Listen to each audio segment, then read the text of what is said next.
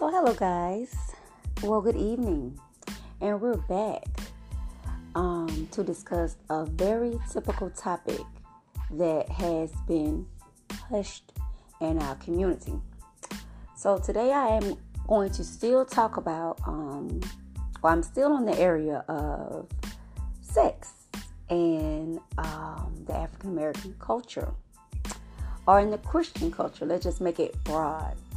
So, upon my studies, I have found out that a lot of people or a lot of different households view sex on a different basis as being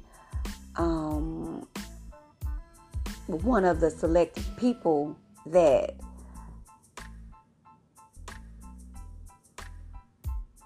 thoughts that really matters was my own. And so I was like, let me see how my thoughts and my opinions about sex differ from other people. So I have done a hell of a lot of research, and I came across this topic. Should we teach our children, or should we teach even ourselves as women, to wait for sex? Or do we adhere to the male's perspective, which is I'll wait, but they feel that they're not going to wait as long, and that's like according to the world's culture. So some of the women that I've interviewed have shared their thoughts as to where they feel like sex is a part of a relationship or a courtship. Now, according to the Christian community, we teach morals and principles that says that God says to wait for sex until you're married. And I've been baffled by this discussion because I've been in a couple of courtships to where the issue of sex is pivotal. It could either break a relationship or it could break a relationship. And so my standpoint at this is like, I'm rolling with God, you know what I'm saying? Because I came out of a relationship that was 10 years to where I didn't even know that I was sinning. And that's what a lot of young people out here today, we don't know that fornication is a sin. We don't know that sin leads to death. It leads to diseases. It leads to unborn children. It leads to unwanted pregnancies. And so we want to take the precautionary measures to kind of avoid some of those things before it's our time. But like I said, I'm not a judge. I was in some things to where I didn't even believe in the ideal concept of marriage itself. I thought all marriages went a way that I grew up seeing, which changed my thoughts of it. As a little girl, everyone wants to walk down that aisle in that big old beautiful white dress, but statistically, not all is possible. So on my journey, I've seen that we don't get married for a wedding, because that's the fairy tale standpoint. But the reality of it is, how do we stay married, or what's the process that we take in order to even obtain a marriage? And here's what I've found out. Marriage is a job. It's not something to where, it's not a thing. It's a duty. It's a civic duty. It's the way that you serve God. It's not, okay, I'm going to get married so I can have some children. No, that's a worldly perception. Oh, I'm going to get married because I need some help paying my bills. No. Oh, I'm going to get married because I really like this guy, and I want him to stay around for, a long time. No. All of those ideals will have you in a range of a divorce, because marriage is long term. Marriage is like, do I want to take this job to where I'm not going to be fulfilled, or do I want to be in a position to where I want to be fulfilled? Marriage is a fulfillment of your purpose in life. If you do not like, let's say you wouldn't pick a job as a waiter, marriage may not be for you at this point. You know what I mean? until you know you've done some growing and some outreach searching.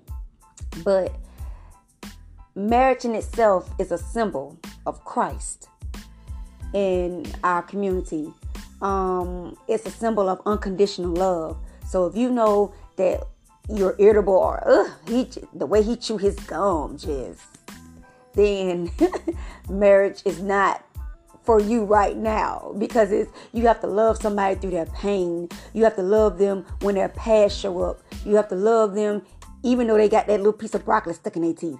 You have to love them even though they nag and fuss. You have to love, it's long term. It's until death do you part. And you may even have to love somebody through infidelity. That's a big discussion. That was one of my biggest topics. I was like, I'm not getting married for nobody to cheat on me, and then you think I got to take you back. And then I had to realize, girl, marriage ain't about you. You selfish. You don't need to be getting married no way. You know what I'm saying? You just need to chill back. You don't even need to be in a relationship, because mistakes happen. But when they do happen, we have the ultimate choice to say, that was a mistake. Or if you make the same mistake twice, that's not a mistake. That's a choice. So you have to look at your partner and understand if you chose the right partner. So marriage is something that you have to be called into, and you have to be equally yoked. According to scriptures, God says, do not be unequally yoked. And unequally yoked, a lot of people say that, but nobody's teaching about it. Yoke means you have the same type of standards, the same type of belief. You share in the same mind. You love Christ like I love Christ. You want to be married until death. You don't believe in cheating. You don't believe. That's yoke. Okay, so that's just some of the things that I've looked at and I've, searched about. I've joined many of ministries, and one of the biggest things was, how do you stay married? You stay married through forgiveness. That's my ultimate thing. And it's not up to you to decide on what you should forgive, because there's no sin bigger than the other. But it's 3 sins that I talked about, today. 3 biggest sins that God does not forgive is adultery, it's fornication, and it's blasphemy of the Holy Spirit. Those are 3 things that, God, you will, spend a little time, repenting for. But those are the things that God don't forgive. And so when you walk into marriage, you want to already have the mindset of I'm serving someone. I'm serving Christ by loving this person. And that's how you look at it. And when you change your mind frame about that, it's not even about that person. It's about the person that God has placed in your life for you to love. And you're not perfect either. So that person got to love you through some of your flaws.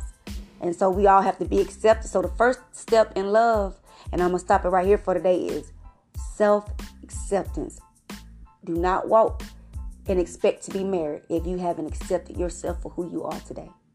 And y'all be blessed out there. Y'all ask these pivotal questions, and you will come to find out what equally yoked means. Ask these questions when you're out on dates. You know what I'm saying? Don't be asking how many children you want to have, what kind of car you want to drive. Save those basic questions for your friends. But when you're looking forward to share a space with someone, you want to ask these type of questions. What was your childhood like? Where did you grow up? Who were you raised by? Were you raised in a 2-parent household? Because some people bring baggage. And so you have to make sure that person is not a demon. You have to make sure that you're not dating a devil and you expecting God to bless it, because he won't. You are his prized possession. Your body is a temple of God. Your body is made to serve God. And once God bless you with someone, your body will be made to serve them. So you have to look at that. Y'all ask these questions on these first dates, and dating will get easier for you. Y'all be blessed. Keep God first.